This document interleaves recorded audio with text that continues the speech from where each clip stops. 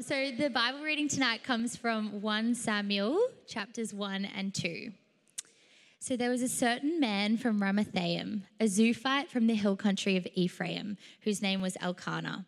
He had 2 wives. One was called Hannah and the other Peninnah. Peninnah had children, but Hannah had none. Year after year, this man went up from his town to worship and sacrifice to the Lord Almighty at Shiloh, where Hophni and Phinehas, the 2 sons of Eli, were priests of the Lord. Whenever the day came for Elkanah to sacrifice, he would give portions of the meat to his wife Peninnah and to all her sons and daughters. But to Hannah he gave a double portion because he loved her, and the Lord had closed her womb. Because the Lord had closed Hannah's womb, her rival kept provoking her in order to irritate her. This went on year after year. Whenever Hannah went up to the house of the Lord, her rival provoked her till she wept and would not eat. Her husband Elkanah would say to her, "Hannah, why are you weeping? Why don't you eat? Why are you downhearted? Don't I mean more to you than 10 sons?" Once they had finished eating and drinking in Shiloh, Hannah stood up. Now Eli the priest was sitting on his chair by the doorpost of the Lord's house. In her deep anguish, Hannah prayed to the Lord, weeping bitterly. And she made a vow, saying, "Lord Almighty, if you will only look on your servant's misery and remember me, and not forget your servant, but give her a son, then I will give him to the Lord for all the days of his life, and no razor will ever be used on his head."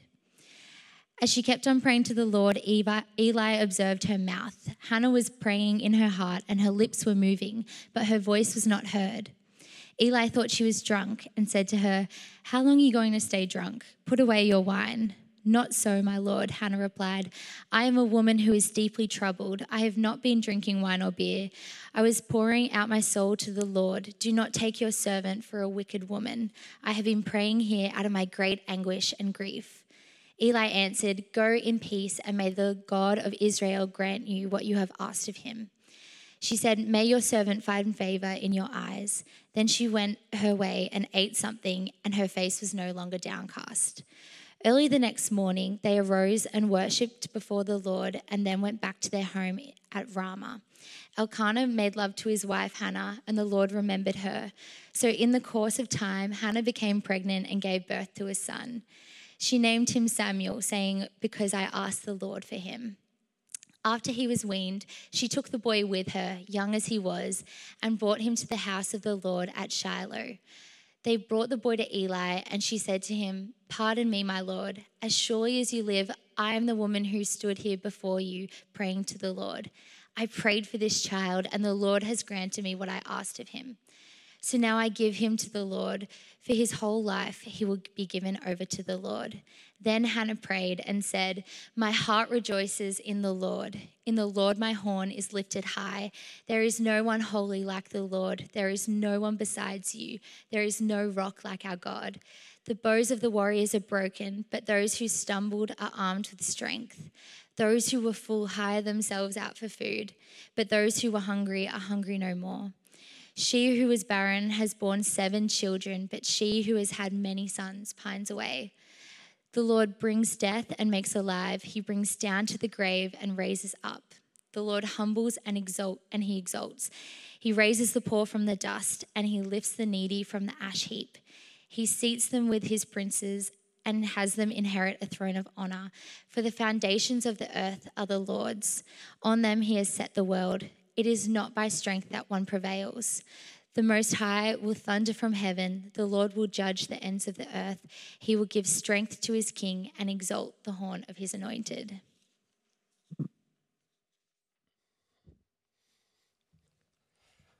Thanks so much, Georgia, for that reading tonight. Why don't you guys join with me in prayer for just a moment. I thank you, Heavenly Father, for these words, for this reading. I pray that tonight as we study them together, as we look at them together, that you will open our ears, you'll bless us, you'll help us to hear your voice.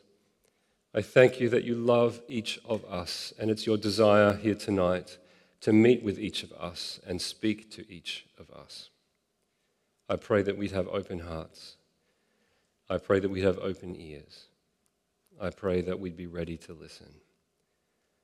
In Jesus' name, amen. Amen.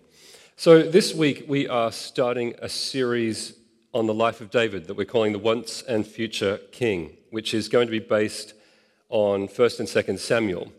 So why David? I guess that's the first question. Well, first, for two reasons. Number one, there's more information on David in the scriptures than on anyone else other than Jesus. So David is clearly an important character throughout the biblical narrative, and so it's important for us to study him. Second, the promised Messiah was often referred to as the what? The son of? Hello? Son of David.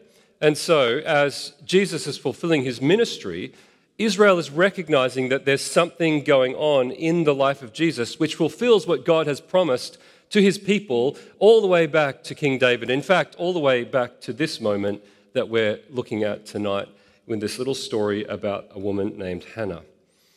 So if we want to understand the gospel as comprehensively as we can, then we need to look at the life of David, because the life of David shows us so much about what Jesus came to do.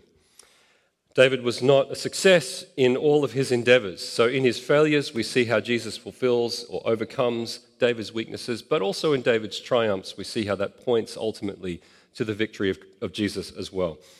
So tonight, however, we're not going to start with David directly, but with this story about a woman named Hannah, which is right at the opening chapters of 1 Samuel. Hannah is a crucial yet often overlooked figure in David's story. And her life, I believe, has something really powerful to say to us tonight. Now, the first thing I want to do, however, before we begin, is point out that, yes, this is a story about infertility. But I don't think that we should read this story as a model for how you should walk through a season of infertility if that's what you're going through in your life. Or maybe you will go through that at some point in your life. I don't think the point of this story is to tell us how to respond to a season of infertility or a situation of infertility and the pain that that brings. But more broadly, it gives us principles about how we're meant to live our lives as followers of Jesus, as faithful men and women of God. And so that's what we're going to explore tonight. So who is Hannah? I'm really thankful to Tim Keller for his background context on this story, which I'm drawing on quite a bit tonight. But first of all, who's Hannah? The first thing we learn about Hannah is that she is a woman in deep, deep distress. Deep distress. And she's weeping, we're told, day and night. Now, Hannah's husband, Elkanah, had two wives, Hannah and Peninnah. Peninnah was bearing children. She already had many sons. Hannah, on the other hand, was unable to bear children. So Peninnah is mocking and taunting and bullying Hannah about this until Hannah can't eat. Her soul is downcast and she is weeping bitterly before the Lord day and night. This is Hannah's situation. This is the woman we're introduced to here. Now, a lot of people I've spoken to over the years think that the Bible in some way supports polygamy, particularly the Old Testament. Well, one of the most brilliant Old Testament scholars alive today, a guy named Robert Alter, notes this, that throughout the Old Testament, polygamy is never depicted in a positive light. Over and again, it is seen as a disaster for families, but especially for women. Therefore, anyone reading the Old Testament thinking that it supports polygamy simply hasn't been looking at these stories closely enough. So if you're looking for something to support the idea of polygamy, we're not Mormons here, or its modern variant, polyamory, it's a terrible idea, and all you have to do is read the scriptures to see why. We need to be careful, friends. I'm sure you all know this, but let me just say it. We need to be really careful that just because something is in the Bible doesn't mean the Bible is endorsing it. So why is Hannah in despair? We really have to put this into context. See, in ancient societies and ancient cultures, everything depended on the family. The country, the security of the country, economics, everything depended on the family and in particular on the fertility of women.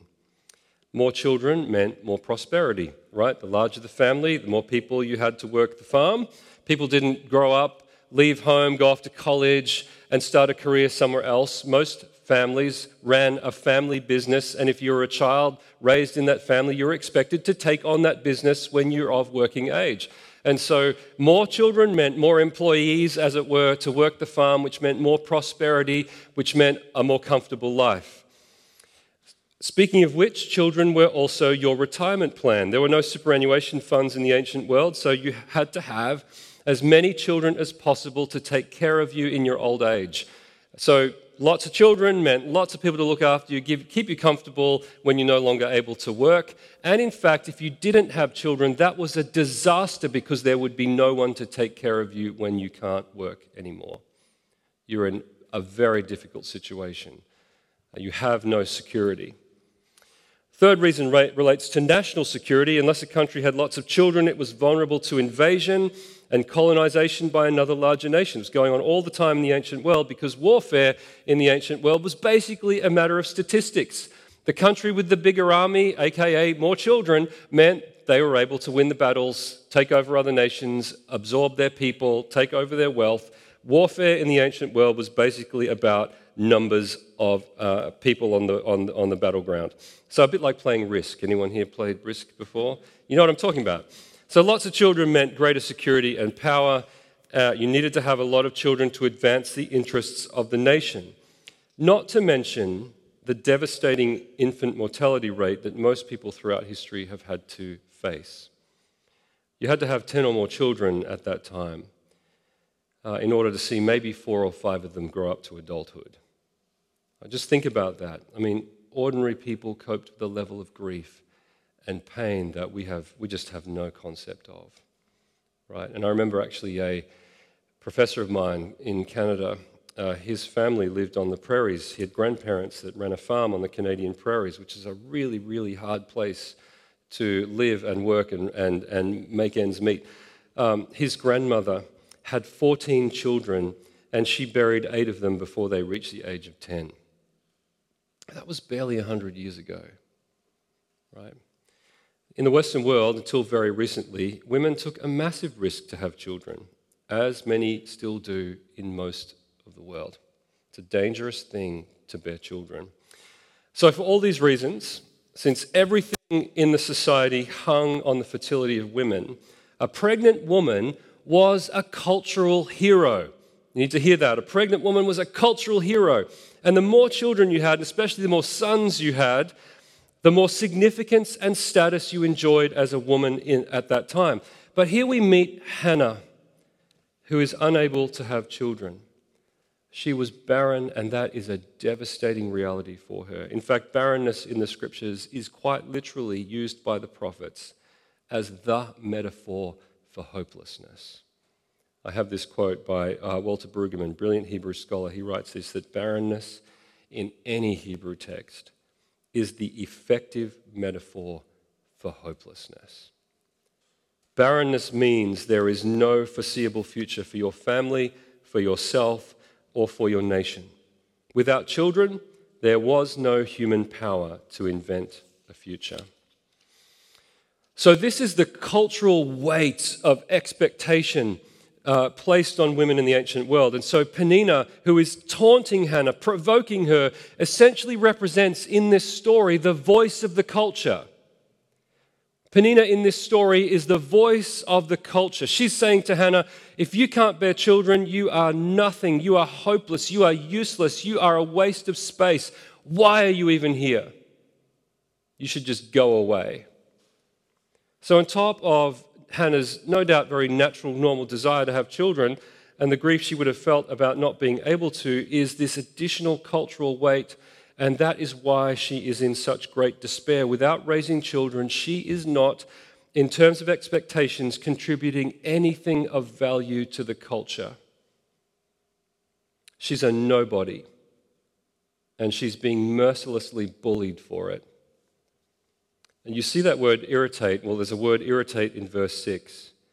Her rival provoked her and irritated her. That is way too weak a translation. The Hebrew there literally means to roar or to thunder. And in fact, in every other use of this word in the Old Testament, it speaks literally about storms. This is the only time it refers to the emotional state of a person. The only time. So what we're being shown here is that Hannah's interior emotional state was like a raging storm. She's roaring internally in agony. She has this storm raging in her soul. That's the pain that she's living with day and night.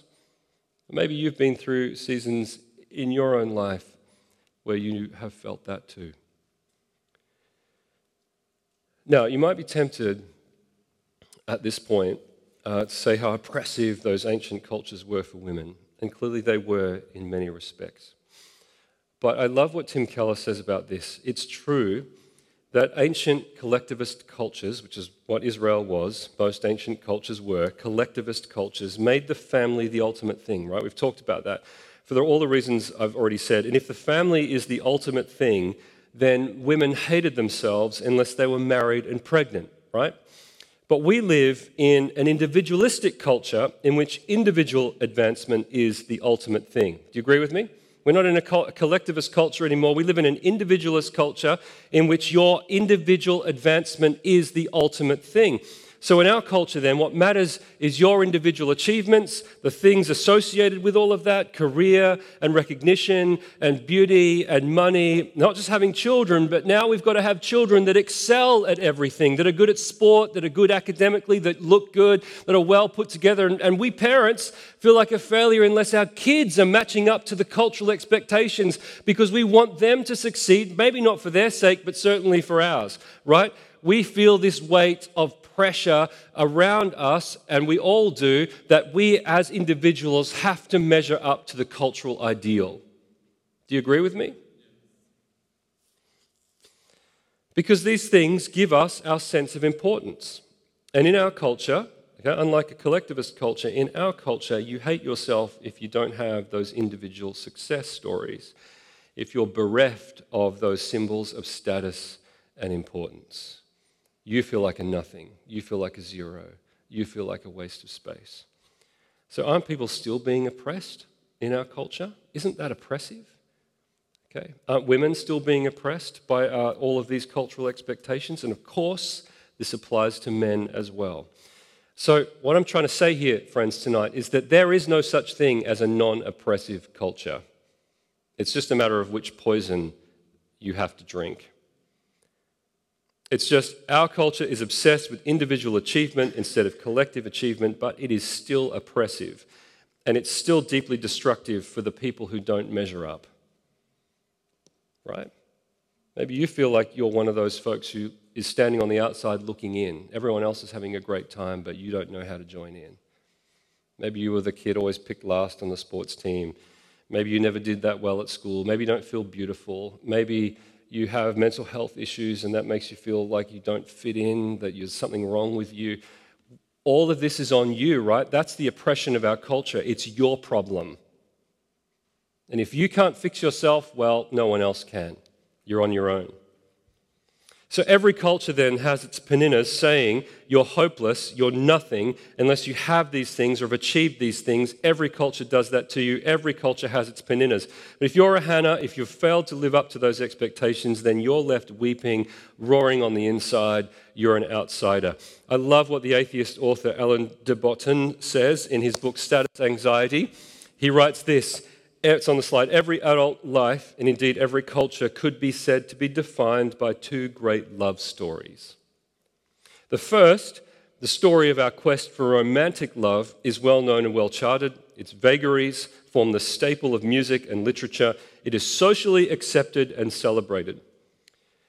The second, the story of our quest for love from the world, is a more secret and shameful tale. If mentioned, it tends to be in caustic, mocking terms as something of interest chiefly to envious or deficient souls. Right, that's the background to his argument that really this list leads to snobbery. Or else the drive for status is interpreted in an economic sense alone. And yet this second love story is no less intense than the first. It is no less complicated or important or universal, and its setbacks are no less painful. There is heartbreak here too. And Hannah is heartbroken because she doesn't have the second of these great love stories working in her life. She is, culturally speaking, a failure. However, she does have the first of these two great love stories, right? We're told that Elkanah loves his wife, Hannah. He loves her. He gives her a double portion. In verse 8, Elkanah comes to Hannah and says something that may have been quite unusually tender for a man of that time. He says to her, Elkanah would say to Hannah, Hannah, why are you weeping? Why don't you eat? Why are you downhearted? Don't I mean more to you than 10 sons? What's Elkanah saying here? He's saying, Hannah, I'm sorry that you can't have children. I truly am, but don't listen to Peninnah. Don't listen to her. Don't worry about that. Don't you know how much I love you? Right? Build your life around that. Shouldn't my love for you be enough? Shouldn't it be enough? Right? That's the first great love story. I love you, Hannah. I want to be with you. You're the desire of my heart. Isn't that enough for you? And I just want us to step back and put ourselves in Peninnah's shoes for a minute. No wonder she behaves so terribly toward Hannah when she's living with a man she knows does not love her, will sleep with her when he wants another baby, but otherwise has no interest in her at all, and his affection is for Hannah. No wonder Peninnah hates Hannah, sees her as her rival. This is why polygamy is such a bad idea, just in case that wasn't clear for us tonight. She hates Hannah because she's heartbroken over her rejection. However, if Peninnah represents the voice of cultural hope, like to get love from the world, then Elkanah represents the voice of relational hope, to build your identity on romantic love, being in a relationship. That's the thing that will truly give you meaning. Isn't that what Elkanah is saying? Surely, Hannah, my love for you is enough. And don't we hear that all the time in our culture? Love is enough. Love will fulfill you. Find the right person to be with, and it'll, make all your dreams come true. It's a lie. No human person can satisfy the deepest needs of your heart. And if you go into marriage, we had a beautiful marriage yesterday, beautiful wedding, Amy and Pepe, awesome. But if you go into marriage thinking that this person that you're marrying is going to fulfill you, it's going to be a disaster. There is no way that that person can meet that expectation. It's impossible. Romantic love cannot give you what you most desperately are searching for. So Alain de Botton says these two main love stories of hope in our world is that you get fulfillment in life by pursuing one of those two paths, career success or relationship success. Sometimes, rarely, you might get both, but that's another myth in our culture, the myth of the person who has it all, the great career, the great relationships. That hardly ever works out. If one or other of those two paths is supposed to lead to fulfillment, friends, then why aren't we happy?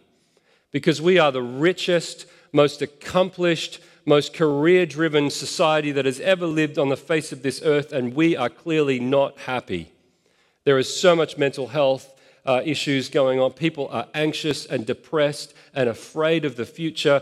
With all of, even if you're in a great relationship, everyone knows that it's not enough. Why are we not content? Why are we so anxious? De Botton goes on to say, on the slide, we are tempted to believe that certain achievements and possessions, these great shiny things, will give us an enduring satisfaction.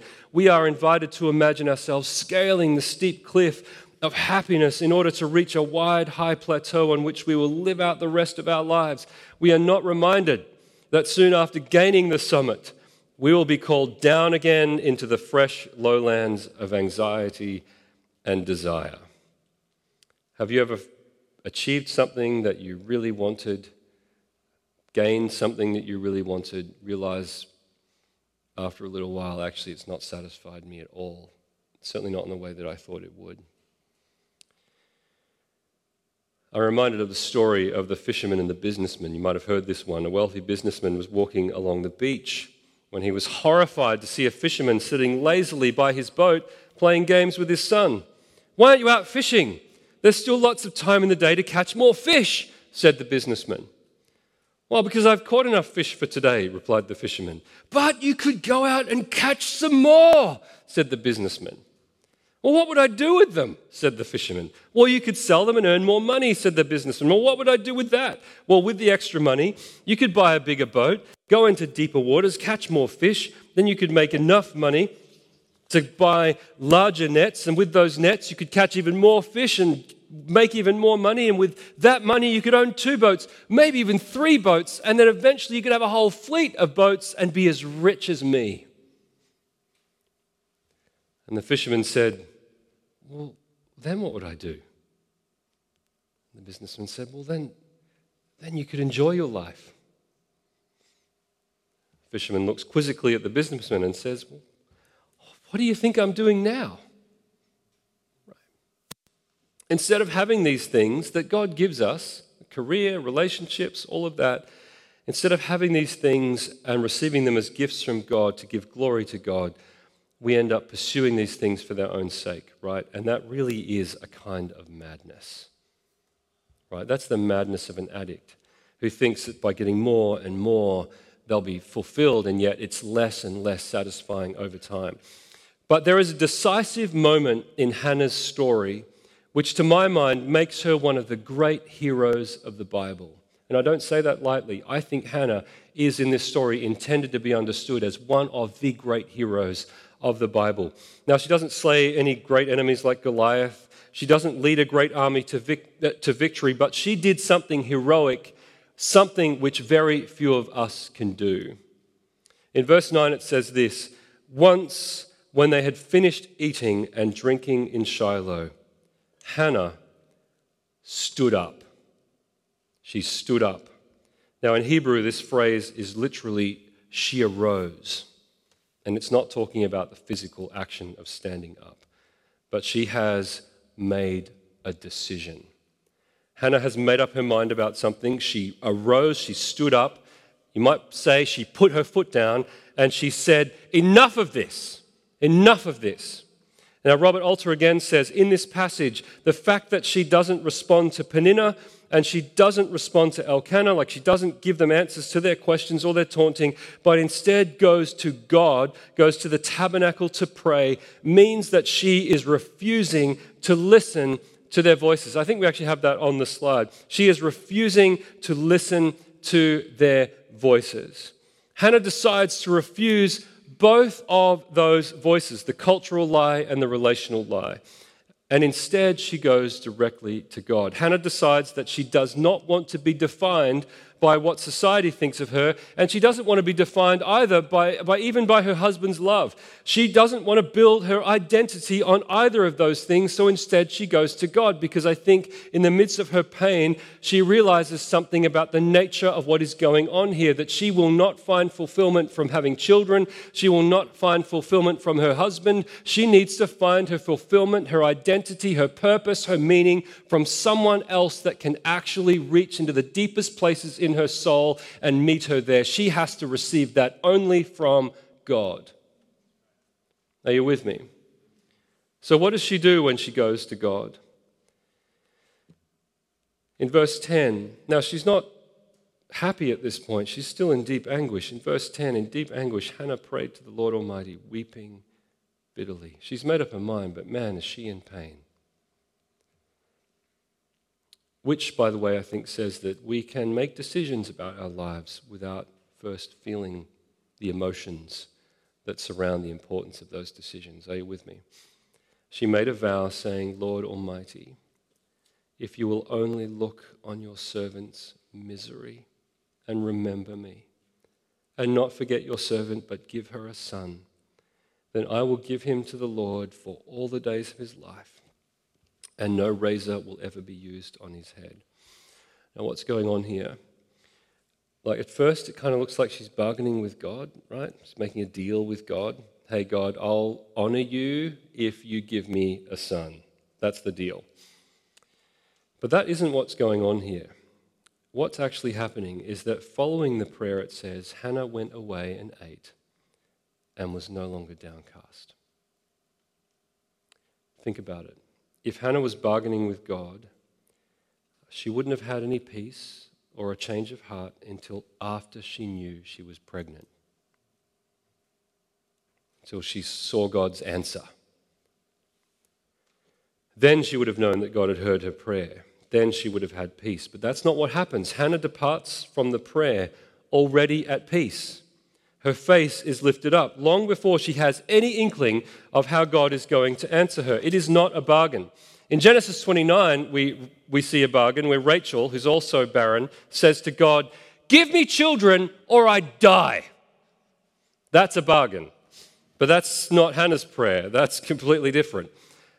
What I want you to see here is that in this moment of going to God in the tabernacle and crying out to God in her distress, something has shifted in Hannah's soul in this moment. Something powerful, something beautiful has shifted in Hannah's soul. What she's doing before God, friends, is she is getting rid of her absolute need to have children. She still wants a child. She asks for one. But she's asking God to change the nature of her desire for a child. Now, we've talked about this before, probably ad nauseum, and I'm sorry about this if it's all very boring to you, but from where does our spirituality flow? From our desires. So Hannah is still asking for a son, but what she's also praying for in this moment is, Lord, change the nature of my desire here. There's something not right in me that needs to be changed in order for me to walk with you with faith and with hope in the midst of my barrenness. So here's what she's actually praying. If you give me a child, I will give him to you. If you give me a child, I'll give him to you. And that's a prayer that all of us have to pray with everything that we have. With my career, Lord, I give it to you. With my relationships, I give it to you. With my money, I give it to you. With my pain, I give it to you. With my success, I give it to you. With my achievements, I give it to you. With my beauty, I give it to you. With my lack of beauty, I give it to you. Doesn't matter what is going on in your life. Everything about you needs to be constantly and continually laid down as an act of worship and devotion to the living God. Any other path that you walk will lead you to worship idols. Either your career or your relationships or even the idea of having children. She says, no razor will ever touch his head. So what she's actually doing here is offering her son as a Nazirite. In other words, he'll become a priest to serve in the temple who was not born of the tribe of Levi. So there are two ways you could become a priest. You could be born a Levite, made you a priest by birth, or you could be a Nazirite, which is a priest by choice. And that required you to make certain vows, never to shave. You had to shave your head, you couldn't drink alcohol, you couldn't marry. There was a whole bunch of things that came along with it. Hannah is offering her son, his name is Samuel, to be a Nazirite in the temple for all the days of his life. What she's saying is, Lord, I still want a child, but now I want it for your sake, not just for mine. I want it for your sake, not just for mine. Think about what Hannah is doing here. She is giving up the right to raise her son, to be denied that deep emotional bond that exists between a mother and a child, except for a very brief period of time. It said that she would, once the child was weaned, which may be 18 months, 2 years, I don't know, once the child was weaned, then the child would be handed over to the priests to raise from that time onwards. She is choosing to be exiled from a particular vision of motherhood. Before she had no choice, but now she's choosing it willingly in order to ensure that her life is dedicated to God. Are you with me? She's killing the idol. She's killing the idol. She's slaying the idol. She's realized through her suffering that the only place that she can truly find her hope, her joy, and her fulfillment is in God. Think about it. Peninnah has all the children, but she's not happy because she doesn't have her husband's love. Having children is not enough. Hannah has her husband's love, but she doesn't have the children, and she's miserable. Having love is not enough. So Hannah's suffering has brought her wisdom. In her prayer, she's saying, my fulfillment will not come from my social standing, or even from the love of another person, or even from the love of a child. My heart can only be fulfilled in you, Lord.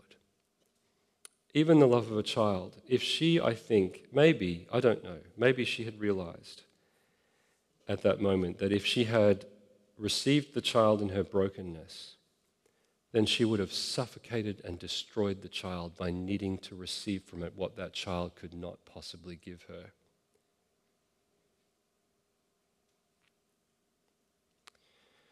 She would have suffocated and crushed that child with her need for its love. Right? And as a parent, that's something I have to watch all the time. I cannot get my fulfillment from my children. That's not fair on them to begin with. They didn't ask for that. But secondly, one day they're going to grow up and leave home, and who will I be then? What will I have then? Right? I can't put my hope in my kids, as much as I love them.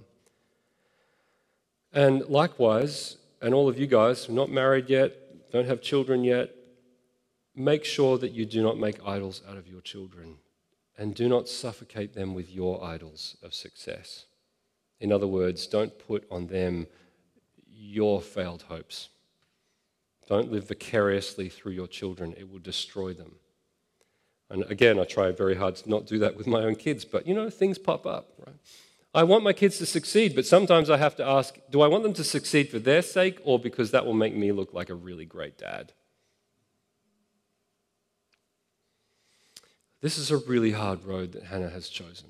I'm not shying away from that at all. But friends, it is a road that all of us have to walk, I believe, especially as followers of Jesus, as we confront our own idols, because Jesus said, "What will it profit you if you gain the whole world and yet lose your soul?" You can get everything this world can offer you, but if your heart's not devoted to Jesus, it will destroy you.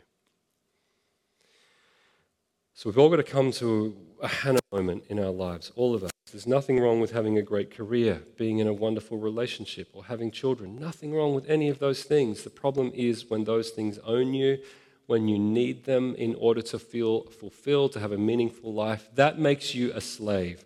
But God wants you to be free, doesn't He? It's for freedom that Christ has set us free. And our only true freedom comes when there is nothing that owns us except that we have chosen to devote our lives to the living God. When we choose to take up our cross, that was Hannah's cross. You have your own cross to take up in order to follow Jesus. Okay? Only you know what that is. You and the Lord, you know what that is. And I'm not saying that all you then need to do is pray a prayer like Hannah and everything will be okay. I am definitely not saying that. This was Hannah's story. You've got to live your story. You've got to walk your road. You have to walk with Jesus for yourself. Okay? But if you have walked a road like Hannah, when you look at other people and you see what other people have and it hurts you, it really hurts you, it feels like there's a knife in your chest, you feel like life hasn't worked out for you, you feel afraid and alone and scared about the future, I want you to consider something with me for a moment, and I'm going to finish with this. Despite everything that stood against Hannah, God answered Hannah's prayer in a way that she could never have possibly conceived of. Yes, God gave her a son, but He gave her way more than that. Way, way, way more. And you get hints of this in her prayer in chapter 2, which is why I included the prayer. Hannah prayed a prayer like this at a time when... Does anyone know what was going on in Israel at this time, when Samuel was born? It comes at the end of the book of Judges, right? Has anyone read the book of Judges? Give me a show of hands. How does the book of Judges end? In disaster. Israel is in chaos. The tribes are divided. They're at war with each other. Like, this is nothing like the vision God had for His people. And it looks like it's all going to fall apart. Like, it really does. There's been a crime committed in Israel that has been so shocking to the people that they wonder now if God will even remain with them. You read the stories for yourself. It's a horrific story. I don't want to recount it here. It's so gross that the people of Israel, the faithful ones anyway, say, surely God is going to abandon us now. He could not bear with us after this. And yet, God raises up Hannah. That's why why am I getting so emotional? God raises up Hannah at a time when Israel was in total chaos, a nobody from nowhere that no one's ever heard of. And He puts His finger on her life in the midst of her pain, calls her to do something of an act of incredible faith. And it changes the nation. Through Hannah comes Samuel. Samuel is used by God as one of the greatest prophets in Israel to bring the people of God back together. He anoints Saul as king. That's good for a while. And then eventually He anoints David as the king of Israel, who leads Israel to its greatest period of peace and prosperity and becomes the model for what the Messiah will eventually, the promised line of the Messiah will eventually take up David's mantle. All through this nobody called Hannah, who in her pain and by her faithful prayer, God used to reshape the whole nation. She had no idea that this was what was going to happen. She just trusted in the Lord. And so what I want to say to you tonight, friends, is that I believe no matter how you may be feeling about your life, about your circumstances right now, maybe you're in a situation like Hannah, I just call you to not give up hope, but to trust in the one who promises to be with you always and to glorify himself through your life if you'll walk with him by faith and devotion. If you are obedient to him, he will bless you and empower you and work through you in ways that you could not possibly imagine. And that's Hannah's song. At the end, we get this beautiful song of hope, this prayer of deliverance, this prayer that praises the God who notices the weak and the poor and the excluded and the powerless and the rejected and the hopeless and the barren people. And by the way, it has some strong resonances to another prayer that a young woman prays many, many hundreds of years later. Did any of you notice it? When the angel visits Mary, yes, and Mary prays her Magnificat, she is very clearly drawing on Hannah's prayer, very clearly. In other words, Mary is standing in Hannah's blessing. What Hannah did had echoes for hundreds of years into the future till God chose another young woman and said, now the time is fulfilled. The kingdom of God has come. Will you be obedient? And I am sure that Mary was able to say yes because she knew the story of Hannah's life. She was able to say, let it be to me according to your word. And she was able to declare, or in fact, it's the angel who declares the words that Hannah prays. You have found favor in the eyes of the Lord. So I want you to understand, friends, that I know it's very difficult, but sometimes we get so myopic. We judge the meaning of our life by just what's happening day to day for each of us. But our life has an eternal resonance, and if we'll trust in the one who is with us moment by moment, he will do things through us that will carry on for generations. Like what you do with your life will bless others that will go on to bless others. Maybe you'll have children. If you bless them, to raise them in the Lord, they will carry that forward to their children and their children's children. And it has an impact over generations, across families, and it changes nations. And that's why I love this last verse, almost the last verse in Hannah's prayer. Verse 10, it's on the screen. I love this. In fact, I think this might be one of the best summaries of the whole message of the Bible that I can think of. Verse 10 of her prayer, she says, it is not by strength that one prevails, but only by the power of the living God. It is not by strength, your capacity, your intelligence, your achievements that we prevail, but only by the power and the help of the living God. And if you will trust him, he will do wonderful and marvelous things through you. But don't judge God's actions in your life by how you feel or what may be happening at any given moment, day to day. Lift your eyes up higher, have an eternal perspective, and see that God is at work in this world through you and through others, through all of us, in ways that are incredible and beautiful and just simply go beyond anything that we could ever hope or imagine. And so Hannah's life points us all the way to Jesus, because at the very end of Hannah's prayer, she says, you will raise up the horn of your king, your anointed one. She has never heard of King David. There's no kings in Israel at this time. She is prophesying the coming of the Messiah. What a great privilege for a woman who has nothing, who's a nobody, whose life has been nothing but pain, and yet God notices her, he remembers her, and he calls her to be one of the forerunners of the Messiah. Isn't that incredible? Just imagine what God might want to do through your life if you'll trust him. Let me pray. Lord, I thank you that it is not by strength that we prevail, but it is by the power of the living God. As Hannah prayed, he is our rock. He lifts the needy from the ash heap.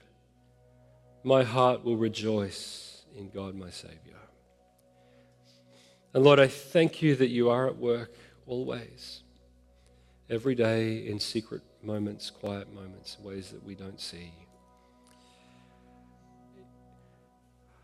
Even when we don't see it, you're working. Thank you, Jesus. Friends, I just want to invite you just to take a moment to wait on the Lord. If anything has come up for you tonight, if you felt the Lord speaking to you, just press into that for a moment. Just say, Lord, I thank you. Thank you that you're speaking. Oh, Lord, give me the courage to trust you. Come, Holy Spirit, and help me to overcome my fears, to resist the voice of the culture, to submit every desire of my heart to you. Lord, I give you my heart, and I ask that you would shape it according to your love. Renew my heart, renew my desires, put a right spirit within me. Thank you, Jesus. And I thank you that there are women and men here in this room tonight whom you have called by your name. You have filled them with your Holy Spirit, and they will do wonderful and marvelous things as they walk with you. They may not look like much in the eyes of the world, but from your point of view, from your perspective, and from an eternal perspective, they will change lives. They will change culture. They will change the world. Not by their own strength, but by yours. In fact, it's in our weakness that your strength is made perfect. So, Lord, we embrace our weakness. We embrace our sufferings. We embrace our brokenness. We praise you, even in those places of pain, that you are at work and that our story isn't finished yet, and you have awesome things in mind, awesome things that you're going to do. And I thank you that it's accessible for all of us because it just comes by simple trust and obedience. As we love our neighbors, as we encourage our friends, as we pray, as we search out the scriptures, as we seek to be obedient, Lord, you move in those ways. You move in those places, and you go way, way beyond all we could ask or imagine, according to your power that's at work within us. But Lord, I do want to pray for anyone who feels some deep pain tonight. Maybe they're in distress. I pray in the name of Jesus that you just come and comfort them. Come and be with them. Remind them that you are here. You are near. You've not forgotten them. And I pray that you'd begin to heal what is broken. Begin to heal what's hurting. Thank you, Jesus. Maybe we need to forgive our parents because they put expectations on us that have been a weight in our lives. Or maybe we felt they withheld love and affection unless we achieved enough, did enough. Oh God, we do pray you forgive our parents. But Lord, we also want to acknowledge that ultimately you are our Father. And only in your love can we find our deepest fulfillment, our deepest meaning, our deepest satisfaction. So come, Holy Spirit, and renew in us a love for the Father, just as He loves us. And I pray that that would heal those places in us where we might feel angry with our parents, disappointed, hurt. Perhaps even we're carrying some trauma. Come, Holy Spirit. Come, Holy Spirit. Why don't you just spend some time before the Lord, whatever's on your heart. Just take some time to pray.